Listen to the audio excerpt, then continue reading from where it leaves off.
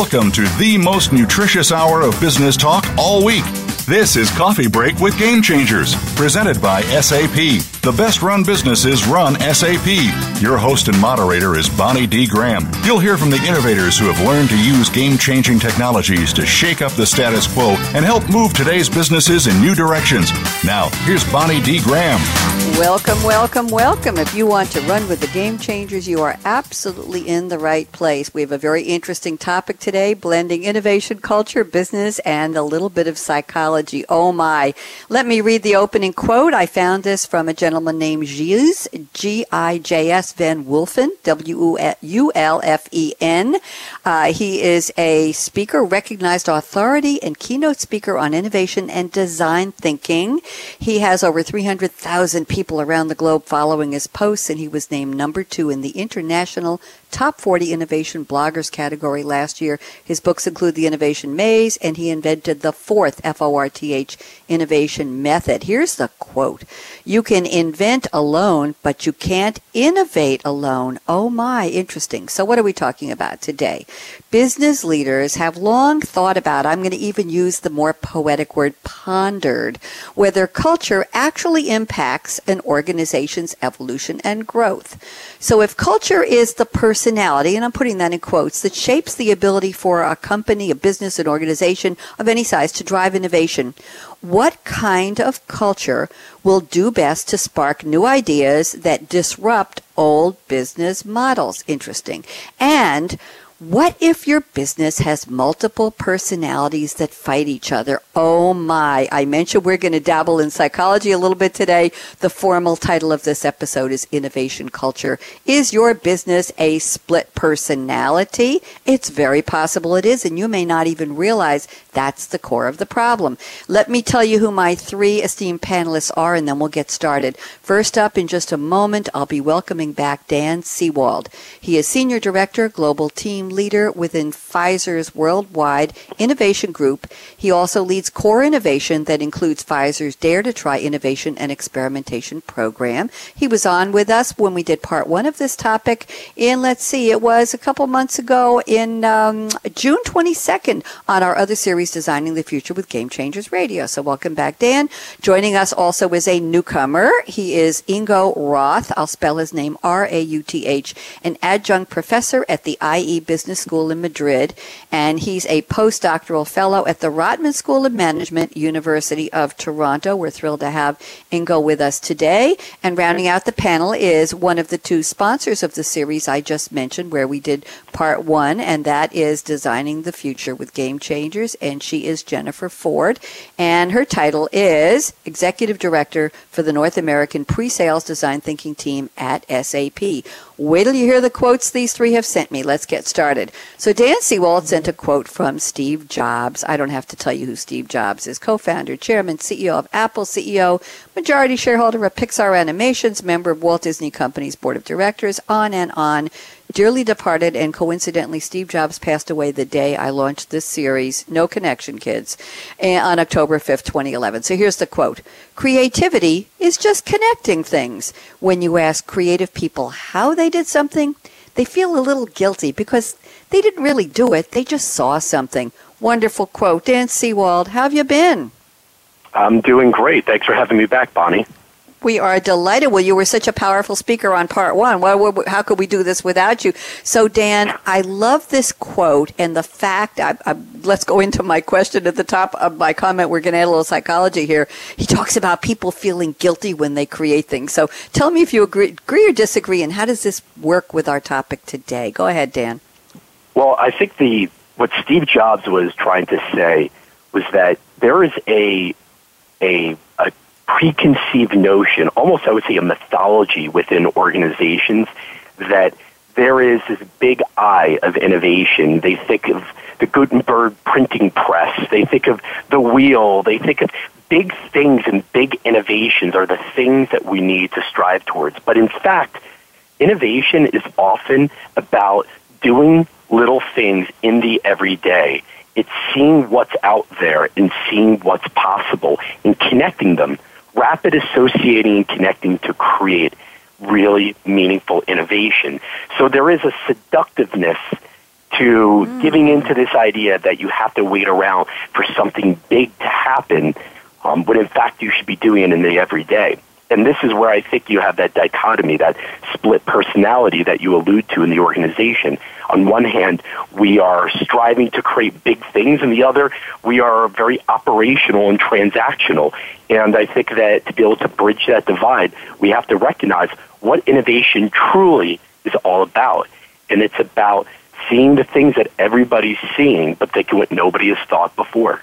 And for me, that's, I think, what Jobs was alluding to, and I think that really connects well with the theme that you've proposed here today. Thank you very much. Very insightful. I just love the humanity in the quote. I also, thinking back, how he always appeared in his black turtleneck against a stark white background. Just interesting. There was so much persona in everything he did, and now we have reshaped the world and our personalities through using a lot of his inventions, what he sparked in the world. Thank you, Dan. Pleasure to have you back. And now I'd like to introduce our brand new panelist, Ingo Rauth. I'm going to say he's from the Rotman School of Management. We'll leave it at that. And he has sent me a quote from Vijay Kumar. This is interesting. Vijay, born in 1962, a young fellow, I like to say, is an Indian roboticist and UPS Foundation professor in the School of Engineering and Applied Science at the University of Pennsylvania. He became the new Dean of Penn Engineering in 2015. He is known for research in the control and coordination of multi-robot formations. I have no idea what that is. Here's the quote, and Ingo will tell us how it relates to our topic. Quote, "If you want a robot to maneuver aggressively, it has to be small. As you scale things down, the moment of inertia, the resistance to angular motion drops dramatically." Ingo Rauth, how are you? Great, Bonnie. Thanks for having me. We're delighted, and you came to us through your colleague at Rotman. It was Mark Leung, who was unable to join us today, and we're so happy that he referred you to us. So I'd love for you to tell us, please, what does this quote mean? I have no idea what we're talking about. And how does it relate to culture and business personality? If you have little robots, do you have a better culture? Talk to me and go. Yeah. So I want to relate it a little bit to the previous quote by Dan.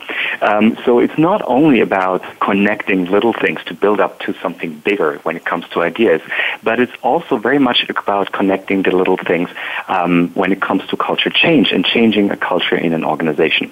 And I think there are two ways to think about this. One way is to think about, okay, I want a small group to develop in a certain way very, very fast. And you can certainly do that if you engage with them intensively. But if you want to change a whole organization, there's a whole lot of inertia just based on the differences between the different departments of the organizations and where everybody is. So I think this quote illustrates like this inertia that builds up when you try to take on and change an organizational culture about 100,000 people. And I think we should be or could be mindful of that when we talk about change and culture change. Very, very interesting. One question for you, Ingo. When you have a huge organization, do you have to break it down into little groups? I know we've talked with Jennifer on her series before about the methods. We also had a series on innovating innovation for a couple of years here on Game Changers. And the question is, do you have to reduce the size of the creative group, the design thinking group, to just a very small number so that they can bend and flow and not get stuck at those angles? Any thoughts on that? Right, and that's what we see happening a lot right now. So a lot of companies start with a small team that develop very rapidly and that at the end have a slightly different culture than the rest of the organization. But they then also develop this ambition to change the organization because they realize there's something in it that they want everybody to take part in. Now, that becomes a little bit difficult, especially if you want them, like the rest of the organization, to get to the same level. So you have two opportunities. Either you do it in small groups or small teams, which works very well, which we know, or you reduce the ambition that you have. So you think about, okay, what are the things that are most crucial and what are the cornerstones or what are the essential things I want the organization to get or change in. So both ways will actually reduce the inertia. And we have seen both ways being successful. Thank you very much, Ingo. We're delighted to have you on board. You're already in the flow. We appreciate it. Love the quote. And now let's turn to our third panelist, Jennifer Ford. And she has sent us a quote from Lady Diana, the late Lady Diana, Princess of Wales. And Jenny, I don't remember, Jennifer, how many years ago she passed. I think it was 25 years, but there have been all kinds of TV specials about her life, her happy life, her sad life, her contributing life. Very interesting. Anybody who doesn't know, Diana, Prince of Wales, nee Diana Frances Spencer, 1961 to 1997, there you go, so 20 years ago, was a member of the British royal family as the first wife of Charles, Prince of Wales. He is the heir apparent to Queen Elizabeth II. So we'll leave it at that. Here's the quote, and I want Jennifer to explain it. Lady Diana said, "I don't go by the rule book. I lead from the heart, not the head." Hello, Jennifer Ford. How are you today? I'm great, Bonnie. Good to be here. Delighted. Talk to me. So, are you a big Lady Di fan? I do remember back when I was a kid, my mother did get us up to actually watch the wedding. But I can't say that I was necessarily a fan at the time, but in learning more about her life that you just pick up through the news, I think she was a very interesting and very empathetic person that did a lot of good for when she was around, and it's a shame for a lot of folks that she wasn't with us longer. And this really struck me because I think it has a lot to do with, when you talk about the split personality and some of the things that Ingo just said. You start with a design thinking team that is very involved and very interested in bringing, the empathetic view of why are we doing what we do? It's for people. It's to make people's lives better. And when you start to get into that mode and you start to work together, and as Ingo said, and you start to see that you can make an impact, and some of the things that we're talking about here, you want the rest of the organization to follow the thought pattern, follow the methodology, because you do find that it works. And that, you can have some, really tangible results that do have positive impacts on people's lives.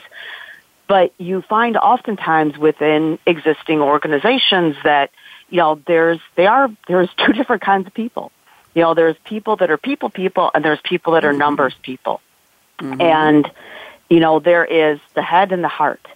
And so I think that right now what we're looking at is how do we create better bridges across these different groups of people so that we can see the success that we should within our larger organizations, that have mutual respect for both ways of looking at problems and of developing innovations that really work to benefit people. Thank you, Jennifer. Great explanation. And let me ask you, going back to my intro, split personality. You want to tell us what that means to you? I'm going to circle around and ask Dan and Ingo to both comment on that, because I mentioned in my intro that talking about culture as part of the spark or the vehicle or the platform for an organization to grow and thrive and innovate and be creative. And then what if you have multiple personalities? Of course, in a large organization, and I chatted with Ingo about this a little bit, it may be very logical that within different groups or under different leaders, you would have a different culture, and one culture may not know that the other exists until, bingo, you put them in a room for design thinking, and it's, what do you do? What is your perspective? Why are you here? So, Jennifer, any thoughts from your perspective and your vast experience on what split personality means in the context of innovation in the business setting? Absolutely. It is very interesting, and I'm sure all three of us have been in different workshops where that absolutely has been, the situation where you're trying to meld people from different parts of the organization. And within a large organization, you have teams that take on, the persona and the I guess I would call it the leadership tendency of the person that's in charge. And in these large organizations, they can be very different. You do have your mission, you do have your why, if you will, but the ways that people go about those are oftentimes very different depending upon who is leading. Are they numbers driven? Are they driven necessarily by, what they see as more of the altruistic part of what they're doing, so they're all for the customer? What does that mean, and how do they go about achieving that? So it's very interesting to help people bridge those two parts of their split personalities and help them, find that common ground of just because you go about these things two different ways doesn't mean you're not both striving for the same positive outcome. So, the goal in the beginning part of the workshop is to get them to realize that so that then they can start to make breakthroughs and move forward. Thank you very much. Dan Seewald, circling around the table to you. What's your thought about split personality in terms of multiple cultures that might butt heads when you get people together in an organization? Dan? So a couple of thoughts on this. First, just to kind of come back to Jennifer's comment, the notion of the idea that organizations are kind of a looking glass, a reflection on leaders is definitely the case. Since we were in the spirit of citing quotations, one of the ones that I often like to say is that the fish rots from the head. And that's maybe a little bit of a darker view on leadership, but truly, an organization that's led by a scientist is going to be a very science-driven organization. Organizations that are led by commercial leaders who lack technical backgrounds or expertise are probably going to have more of a commercial orientation. And their ethos, their spirit is going to kind of feed for the organization because their leaders, their executive leadership team, are more likely to cater and to kind of bend towards the personality of that senior leader.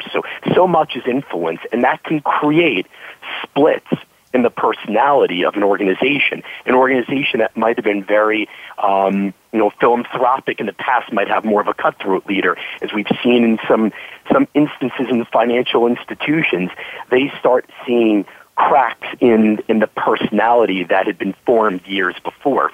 So definitely very much leadership shapes that, and the legacy and history holds true, but then you will see kind of a personality drift. There's one other thing related to innovation that I want to bring up, something that's not particular, I guess, to this notion of split personality coming from leadership or being a reflection of leadership. And that's many companies today. What I hear and see pretty consistently is that in large companies like my own, Pfizer, but probably true of SAP and many other large organizations, on one hand, we talk about entrepreneurship, being more entrepreneurial, being more like a startup. But on the other, we're well-managed organizations that require operational efficiency, processes, and inherently bureaucracy. And this creates, I think, a split personality that we see today in many large organizations. On one hand, we want to be vibrant, cutting edge. We want to be, more like the startup nation. But on the other, the thing that's helped us be well managed is the fact that we are organized and operationally driven. And there's a schism there. And it creates a lot of friction today in large organizations because what we say and what we do don't always match, and it's very hard to reconcile those two personalities.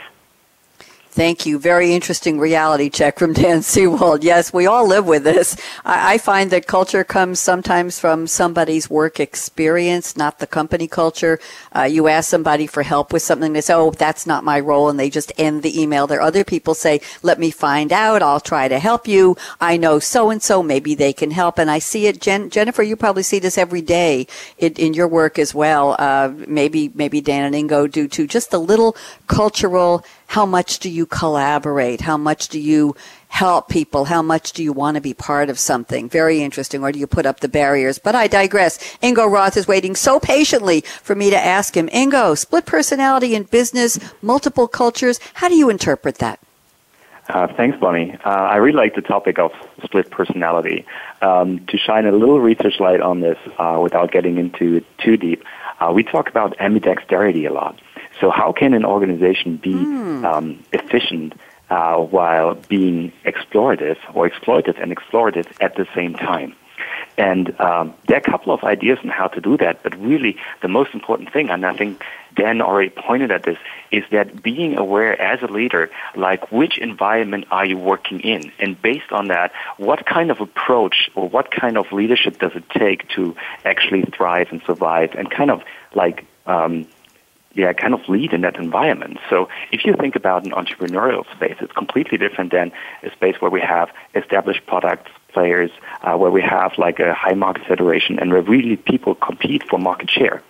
So based on that, it's certainly interesting to think about, okay, what kind of circumstance am I in and what kind of culture do I need to foster? And that creates kind of the question, okay, where do we put the split? And there are a couple of ideas. I mean, some organizations set aside like some entities and say like, okay, these entities, they really work with innovation, like a skunk works, and the rest of the organization works as usual. But what we see more and more, and it's also like very much in the gaming industry, where they actually start to say like early on, we need to rely on intuition, we need to rely on like interacting with customers and really informing like the next thing that we're going to do in order to be innovative. But once we know what we are after, once we know the product market fit, then we need to become more data-driven. Then we need to be more exploitative and think of how we really can drive this home. So really managing this schizophrenia between the two sides is something that leaders, I think, should be on the top of the agenda for every leader, and then be conscious about, okay, where are we operating in and what do we want to do next, really? Very interesting. You've introduced another, we should have called the show the Psychology 101 of Businesses with Split Personalities. Now we've got ambidexterity, being able to use both hands efficiently. We see this sometimes in the baseball field, I know, maybe in tennis players too, probably more in baseball in terms of pitching. And he mentioned schizophrenia. So we're really getting down into psychological profiles here, Ingo. You've added a lot of flavor to this conversation. I appreciate that. I'm going to circle around to Dan Seewald, because this is the part of the show. We usually do it a little earlier, but this is such an interesting topic. I wanted to get your thoughts. I'm going to ask the three of you first, Dan, then Ingo, then Jennifer. Where are you calling from today? In general, you don't have to give us the number on your business door or your Google map coordinates to your roof. And we'd like to know, what are you drinking? What's in your cup today? If it's interesting, if it makes you smile, if not, forget about what's in the cup right now. Tell me what you would rather be drinking that you love. So Dan Seewald, you know how this works. Why don't you go first? Sure. So I'm calling you from my office right here in Midtown Manhattan, New York City. I'm right by the United Nations, actually, and it's a glorious, beautiful, sunny day here. And what I have in my hand is kind of an interesting metaphor. So I have a very traditional bottle of water that's sitting here. But what makes this different is that the label on it has this cool artwork that my 13-year-old daughter had made, and we wrapped the bottle with it. And to me, it's kind of a funny little metaphor for how you could take something ordinary and very basic that you could find anywhere, and how you can make it extraordinary and unique. So for me, it's just as I was looking at the bottle, it popped in my mind that this is just a reaffirmation of taking the basic and the normal and making it extraordinary. It's a little bit of innovation in the everyday, if you will. And I'm not sure I would change my beverage to anything else. Not yet. Maybe in a few hours I will. But for sure, it's good to have a bottle of water with a reminder of the people that you care about. I think that's lovely. I used to have a friend who led wine tasting trips to the North Fork. Dan, you know where that is on Long Island? Absolutely. Lovely place. And different vineyards like Pindar and other well-known vineyards would sponsor the events, and they would I think they put the name of the event on the bottle label. They custom labeled the bottles as a memorable takeaway of whatever. I don't know whether it was a giveaway or part of the fee for the event, but the bottles were labeled with, this was when you were here, this was the date, this was the name. It was poetry reading in the vineyard or something like that. And it was just wonderful. Talk about personalizing a bottle. I love that. Thank you. Ingo Rauth, I know you're somewhere in Germany. Tell us where, please, and what do you enjoy drinking? Yeah, so right now I'm in Potsdam, which is close to Berlin. I'm looking down on the Griebnitzsee, which is a small lake. So Berlin, like the area around it, has a lot of lakes. Sitting in a hotel room, and I'm holding a little glass of tea, and this is Darjeeling tea. It's kind of my favorite tea, and I developed this habit of bringing this wherever I go. And for me, this is a little piece of home because I used to drink a lot of tea when I was a kid, and it's kind of like a nice reminder and helps me to be in a relaxed mode and have a friendly chat with interesting people.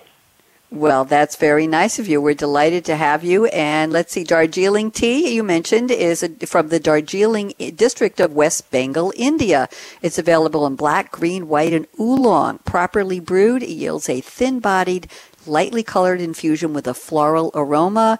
It can also include a tinge of astringent tannic characteristics and a musky spiciness described as muscatel. Is that the Darjeeling you know and love, Ingo? Right. I'm impressed, Bonnie. Okay. I warned you I like to do lookups on the fly here, so there you are. Thank you very much. Jennifer Ford, where art thou, and what do you love to drink? And I am in Ypsilanti, Michigan, and like Dan, I am currently enjoying bottled water, but later I would rather be enjoying a Dead Kettle IPA from Right Brain Brewery in Traverse City.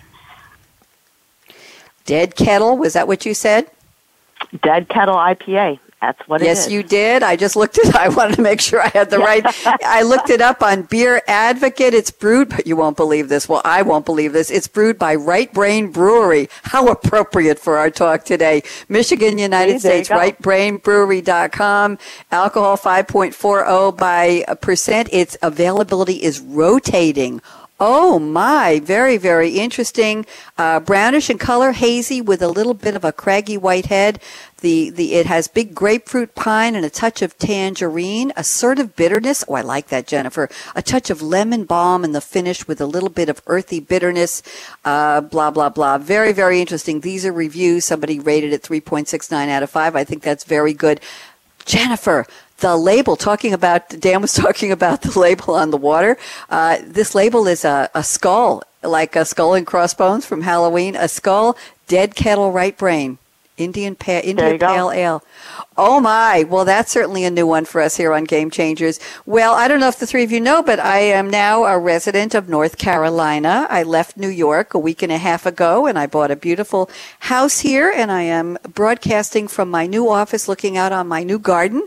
And the back of the house looks out on a beautiful pond with a fountain in the middle, and we have geese and ducks and some herons on the pond all day long. So I am in heaven here, and I did have a little bit of coffee, but it was decaf before the show, not to worry. So, Ingo, you don't know me at all, but they really don't let me go near caffeine on radio show days, and you know why. So, officially, I'm drinking a cool, clear mug of cool, clear water from my Brita filter, which I brought with me, and a pink straw in celebration of the sunshine and sending wishes to everybody impacted by Hurricane Harvey, Hurricane Irma, Hurricane Jose, whoever wants to join the hurricane parade this year. My relatives in Jacksonville were relatively unscathed, which is shocking because the house is on the Intercoastal, and very little damage, just a little debris, and a pool screen was damaged. Relatives and friends in Fort Myers are okay, in Miami Beach are okay, and I'm just glad that everybody seems to, most of all, survive the human survival. So that's a shout out and well wishes to everybody. So on that note, we're finally going to take our break, one and only break, 90 seconds. When we come back, we're going to continue our topic. Very interesting. I think I see a part 2 in our future here, Jennifer. I think we're going to have to do this again. Innovation culture. Is your business a split personality? My very special guests are Dan Seewald, Ingo Rauth, and Jennifer Ford. I'm Bonnie D. Graham, and I plan to be after the break. So don't even think of touching that mouse, that app, that dial. You know the drill. Aaron, out.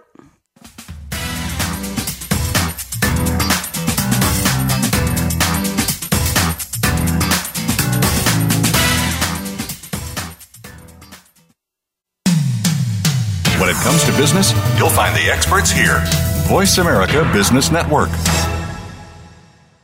The time for enterprise mobility is now, according to IDC. By 2013, over 1.19 billion workers worldwide will be using mobile technology, comprising 34.9% of the workforce. The impact of mobility on business is clear. Increasing numbers of business users are expected to handle critical tasks and decision-making in real time, no matter where they are. SAP and Sybase, an SAP company, offer mobile applications and underlying infrastructure with integration to SAP SAP systems for secure access to business processes anytime, anywhere, and on any device. www.sap.com.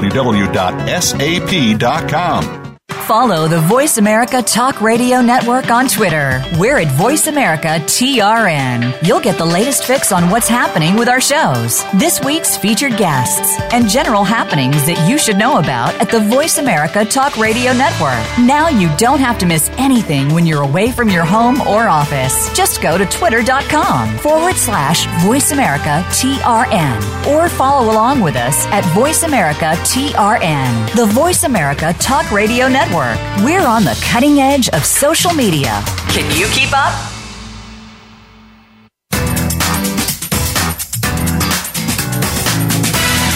You're enjoying Coffee Break with Game Changers, presented by SAP. You can send an email to bonnie.d.graham@sap.com. And you're invited to tweet your questions and comments during and after the show at Twitter, #SAPRADIO. Now, let's get back to Coffee Break with Game Changers. Here we are. We're back, and we are moving ahead quickly. Very interesting topic today. A little bit of business, a little bit of psychology, innovation culture. Is your business a split personality? Meaning, if you have multiple cultures, are they going to clash? Are you going to dive and burn with this, or is this a good thing? Do different parts of the business actually need to have different cultures, and how do they come together? My panelists are Dan Seewald at Pfizer, Ingo Rauth at Rotman DesignWorks, and Jennifer Ford at SAP Design Thinking. And we're going to start this formal part of the roundtable, but we've already been doing it for a half hour, with a comment from Dan Seewald, and then we're going to run with this. Dan says, building an innovation culture is about fundamentally shifting the mindset of an organization to an entrepreneurial culture. It can't be a skunk works operation. Tell us more, Dan Seewald. Go ahead. Sure. So I'm going to come back to something that I mentioned just earlier about the split personality, that well-managed companies, or they basically struggle to innovate because they are well-managed. It's important that you have an enclave and you're able to identify those people who have that entrepreneurial spirit and that you cultivate it. And I think there are a few aspects of this that we've seen, and I've actually think that we've gotten, relatively right. One is that you need to make sure that within your organization, you're not going to have in a 100,000 person organization 100,000 entrepreneurs. That would wreak havoc, right? It wouldn't work very well. But you have to be able to know who are those people who are the closet innovators and entrepreneurs, and you have to create platforms for them to be able to connect, to be empowered, and to keep them in the organization. Because people who are inherently very entrepreneurial, they're going to want to ultimately do something that may be independent. So how do you continue to identify, cultivate, attract these people, and give them meaningful things to do? And most importantly, as I mentioned in that quote, it can't be in the shadows, or as a lot of people like to call it, skunk works operations. It has to be sanctioned, recognized, rewarded, and retained as well. So in that vein, something we've been doing is focusing on identify who are our most innovative, who are our most entrepreneurial. How do we engage them and make them feel valued, but also find ways to socialize them? Building that network in your organization is, I think, incredibly difficult. But when you do and you're able to activate them, it creates a world of value for your organization. And it does allow you to live in that dichotomous world of entrepreneurial and operational. Thank you, Dan. Very, very insightful. I appreciate that. And thank you for explaining Skunk Works to me. I love that. Ingo Rauth, we'd love to get your comments on what Dan just talked to us about. Yeah, I think Dan is spot on, especially like if you want to really go for innovation. I think there are two ways that organizations nowadays talk about innovation. Sometimes they just want to improve things. They call it innovation, but it doesn't make so much of a difference. And they want to empower a lot of people. So they're the ones who have been who have a tendency to do that, who are entrepreneurial. I think they always find their way, as Dan says. But I'm a little bit more concerned about the others and to which extent do you want to engage them. And we have seen different approaches. So the lab approach is certainly one, where you have an environment that supports others. You have things like idea boxes or idea jams where individuals are encouraged and then supported who might not be entrepreneurs themselves, but they really have the spirit and they have the idea.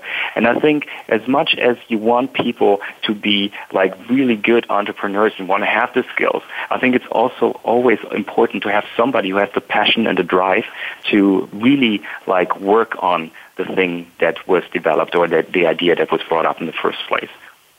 Thank you, Ingo. Jennifer Ford, I know you have a lot to say. Join us, please. Yeah, I think that what I find with a lot of the companies that we work with, to Dan's point, everybody does want to have that entrepreneur. Companies want people that come in and they mix things up a little bit. They provide some different perspective. They have different ways of thinking that they want to imbue into the organization, at least a little bit. But what I find is that a lot of these people are unfortunately stymied sometimes within the organization because the organization wants to develop these skunk works. They want to have these different teams that come together and look to develop innovations. But what they haven't done is they haven't adequately prepared some kind of an infrastructure for how do you take what that infrastructure is and move that into production, whether it's a new product, a new service, a new way of working, whatever that is. The sad part of what I see in a lot of cases is that corporations know how to do what they've always done. They have the business model to support it. They have the teams to support it.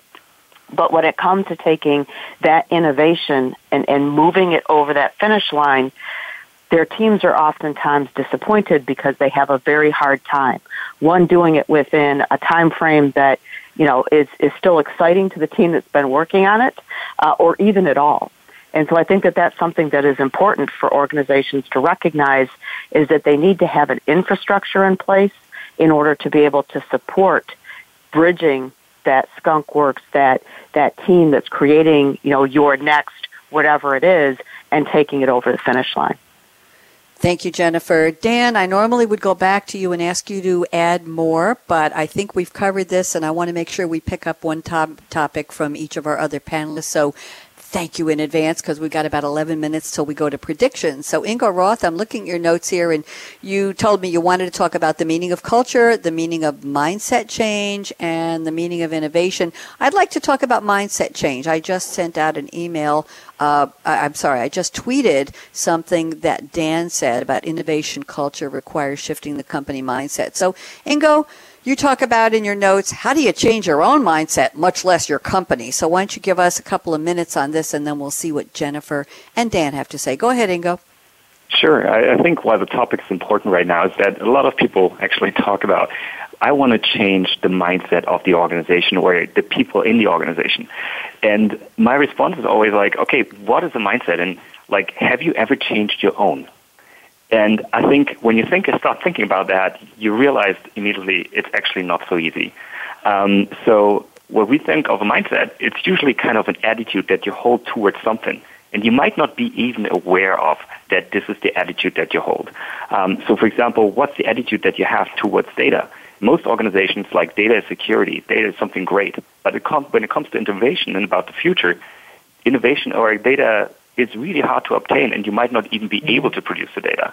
So there, the mindset really becomes in our way. And I think what is needed when it comes to mindset is a little bit of a clarity in which situation, which mindset is actually beneficial, and in which situation, which mindset should be actually called out upon and is less beneficial. So I think a little bit of awareness around mindset, when they are fruitful, what they are, and how to change them, which is not an easy task and can't be done overnight, I think is important to know. Thank you very much. Jennifer Ford, agree or disagree with Ingo? Interesting points he brought up. Go ahead. Absolutely, I do agree with him. It's and actually, as a matter of fact, I kind of felt like a little slap to the face myself.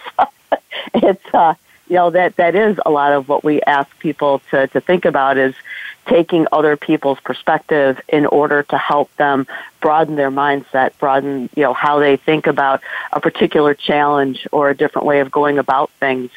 And it's something that I think is a challenge for each and every one of us to do that exact mental exercise when we try to gain more empathy for the people that we're working with and how we expect them to just immediately accept something and move forward with it. Thank you very much. Very good points. Dan Seewald, join us, please. Yeah, I want to come back to Ingo's comment they started with about, have you done anything yourself? What have you done to change? And I think that's a really, really important point to come back to. If you start telling people in your organization you have to think differently, you have to approach things from another perspective, and you don't have any prime examples for you to refer to or to cite, then you speak with no moral authority, and people will not respect you or what you have to say. And that's where I think really, walking the walk is so important so that you can talk the talk. I'll give you a quick example. Mm-hmm. We tell people in our organization, when we do training, and we do a lot of very cool training to develop our network of innovation champions in our organization. And one of the things we come back to is this mindset shift around freshness or getting out of your normal patterns of thinking. And we ask people all the time, do you walk or drive or bike, whatever your mode of transportation might be, the same way every day to your office? How do you get there? Do you ever shift the way you get there? And we ask people those questions. We ask them a variety of things. And by and large, people say, I do the same thing. Well, I had to ask myself that question. How do I get to work? Do I ever walk differently or take a different approach? And, when I've done it, I found it's not so easy because you're very focused on, am I going the right way? Did I take the wrong train? How long is it going to take me? Am I going to be late? Changing your mindset is not easy. But if you really want people to do that, then you have to start with yourself and recognize that it's not so easy. We have to be more empathetic to other people, the obstacles and the pitfalls they're going to face. Very interesting points. Thank you very much. And Jennifer, I have a whole 7 minutes. My goodness, what a robust conversation we're going to have. Jennifer, you talk about innovation culture is not about business processes or KPIs. I think that's probably a revelation to a lot of people listening. What? I thought this was about business. No. You say it's about the organization's why. Does your why inspire your employees to make things better for people? Jennifer, which people are we making better things for better? In the customers, the employees, the managers, or everyone? Tell us more, please. Yeah, the answer to that question is yes. And that's, one of the things, that we talk about when I talk to our customers about what do you want to get out of this workshop and how are we going to go about it? And they ask me first, well, what do you suggest? And so a part of that conversation of what I suggest is who are the people that are going to be most impacted by what you're talking about in this need for change or this need to do something different. And so then they start to talk about the people and start to talk about, what the issues are that they're having. And if you can just make that connection with people and understand that ultimately at the end of the day, if it doesn't affect people, then does this really have anything to do? Is there really anything to be done? Because that's what we're all trying to move forward is what can we do that makes people's lives better? And that's another piece too that it took me a long time to help both our internal teams as well as our external teams start to understand that through design thinking, even though if you look at some of the different statements out there by the people that practice design thinking, they talk about your customer's customer, and people's minds automatically go to, oh, my customer is somebody that buys something, or somebody that buys something from my customer. But that's not true. All of us in every one of our roles has customers. And so it took a long time for me to get my colleagues to understand that, even if you work with people that, are in the R&D department or in manufacturing, they have customers. Their customers are the customer service people. They're the engineers. They're the transportation management people. So there's customers even within an organization. So you're just looking at people. Who are the people that are affected, and what can we do to make their lives better so that they can really appreciate and achieve the things that they want to be able to do? Thank you. That gets to the core of why are we doing this in the first place? What is it we want to innovate? Who's going to be beneficiary of this? Sounds like it could be everyone. Dan Seewald, I'd love to get your quick thoughts on this. About a minute and a half. Go ahead.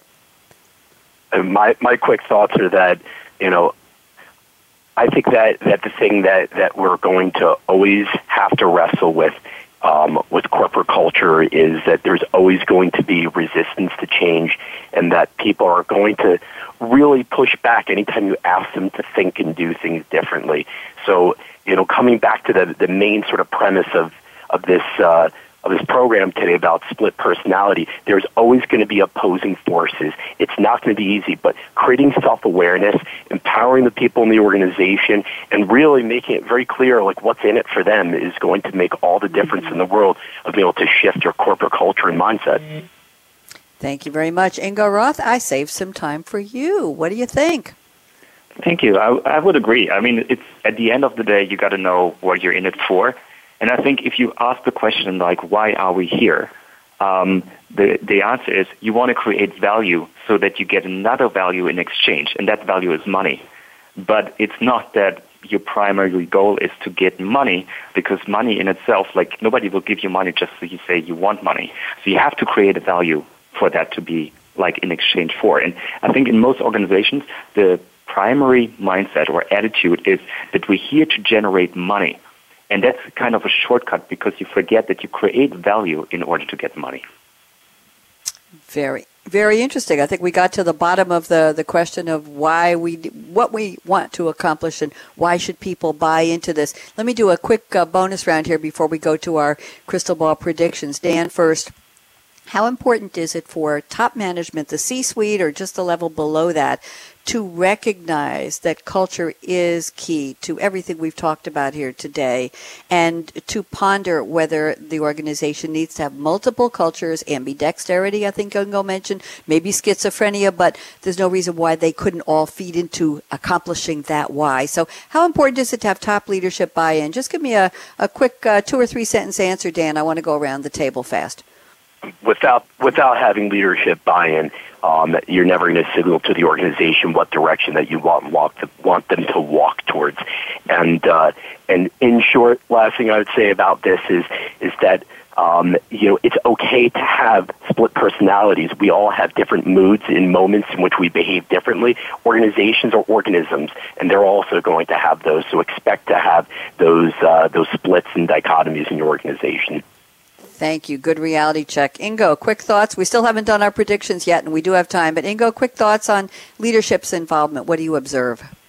I do agree. It needs leadership involvement, because if you want to change an organization, especially when you start to tempering with the culture that you see, you need leadership buy-in to make this happen, unless you want to affect it on the local level. And I also agree, you always have multiple cultures. I mean, we know that organizations have cultures. So a little bit awareness and allowance is, of course, as well needed. So you can't everybody get everybody go the same way. Thank you very much. Jennifer Ford, what do you think? It is absolutely necessary to have leadership on board and supporting and driving the expectations to the rest of the organization. And to Dan's point about, walking the walk, I've met a lot of different C-suite organizations where there's not every one of them are capable of walking the walk exactly the way that you want to, but the smart ones, the smart groups, find designees within their organization that are those kinds of people. They are the people that can inspire, that can, push and provide leadership to the entrepreneurial spirit. And they put those people in charge of being the ones to, walk the walk and make sure that the rest of the organization understands that this is important. So it's important to be self-aware. I think somebody else said that, and to make sure that your leadership is explaining that and are the designees that can most portray what you want to have happen. Thank you very much. And now officially we have opened the crystal ball predictions round. Mr. Dan Seewald, you're first. Let's start with 60 seconds each and see if we have anything left. I dare you to stick to 60 seconds, Dan. I know you have a lot to say. Mr. Seewald, look ahead. I'm still kind of fond of 2020. We've been talking about it 2020 for maybe 20 years, at least Barbara Walters has. And let's see, what do you think will change dramatically about innovation culture, split personalities, ambidextrous organizations, everybody getting that entrepreneurial spirit and those juices flowing across the board in industries, in locations, everything. So, Dan, what are your thoughts? Prediction, 60 seconds, nail it. I think in 2020 what you're going to see is this evolution of many organizations having brought in internal accelerators and incubators to try to capture entrepreneurial lightning in the bottle. It's happening right now, and I think in the progress towards 2020, you're going to see many failures. You'll see some companies walk away, and then I think you're going to see more companies start to figure it out. I think you're going to see more and more of a nimble, agile organization that cultivates inside themselves these entrepreneurial networks, and I see that many companies like my own will start getting faster, more nimbler, and really thinking more like the Facebooks and Googles of the world than you think of the AT&Ts and GEs of the world and Pfizers, which were much more monolithic in the day. So I think you're going to see that type of shift in the next several years. Thank you. That's exciting. We could do a whole show on that. Nimble companies and innovation accelerators, capturing innovation in a bottle, I think you said. Wow. A lot of loaded comments in there. Thank you. Ingo Rauth, I have 60 seconds for you to predict. Share with me, please. Thank you. So what do we see in 2020? I think I would take it even a step further. I think we will see the first companies that are agile in themselves. So like this idea of like individuals being flexible and agile and innovative, then teams, then groups, and then like how do we actually from end to end create organizations that become more agile and that adapt according to like new value they want to create. And I think that's what we're going to see. So more networking between organizations and the organization structure to become a little bit more fluid and allowing for the flexibility given the challenge at hand. And with that, we enable innovation and we enable also specialization in the different units. So that will be my prediction for 2020. Thank you. Also very powerful. Ms. Jennifer Ford, I saved 60 seconds for you. We're almost ahead of schedule. This is exciting. Jennifer, predict. I'm going to give you 90 seconds, Jennifer. Go ahead. Thank you. So I think that what we're going to see is you do have some organizations that have already started, and I think that there are going to be some really bright stars out there. Dan mentioned several of them, but I think what you're going to see by 2020 is that a lot of other organizations are going to be looking at what's been done in the public sector, what's been done with health and humanitarian organizations, because they need to move faster.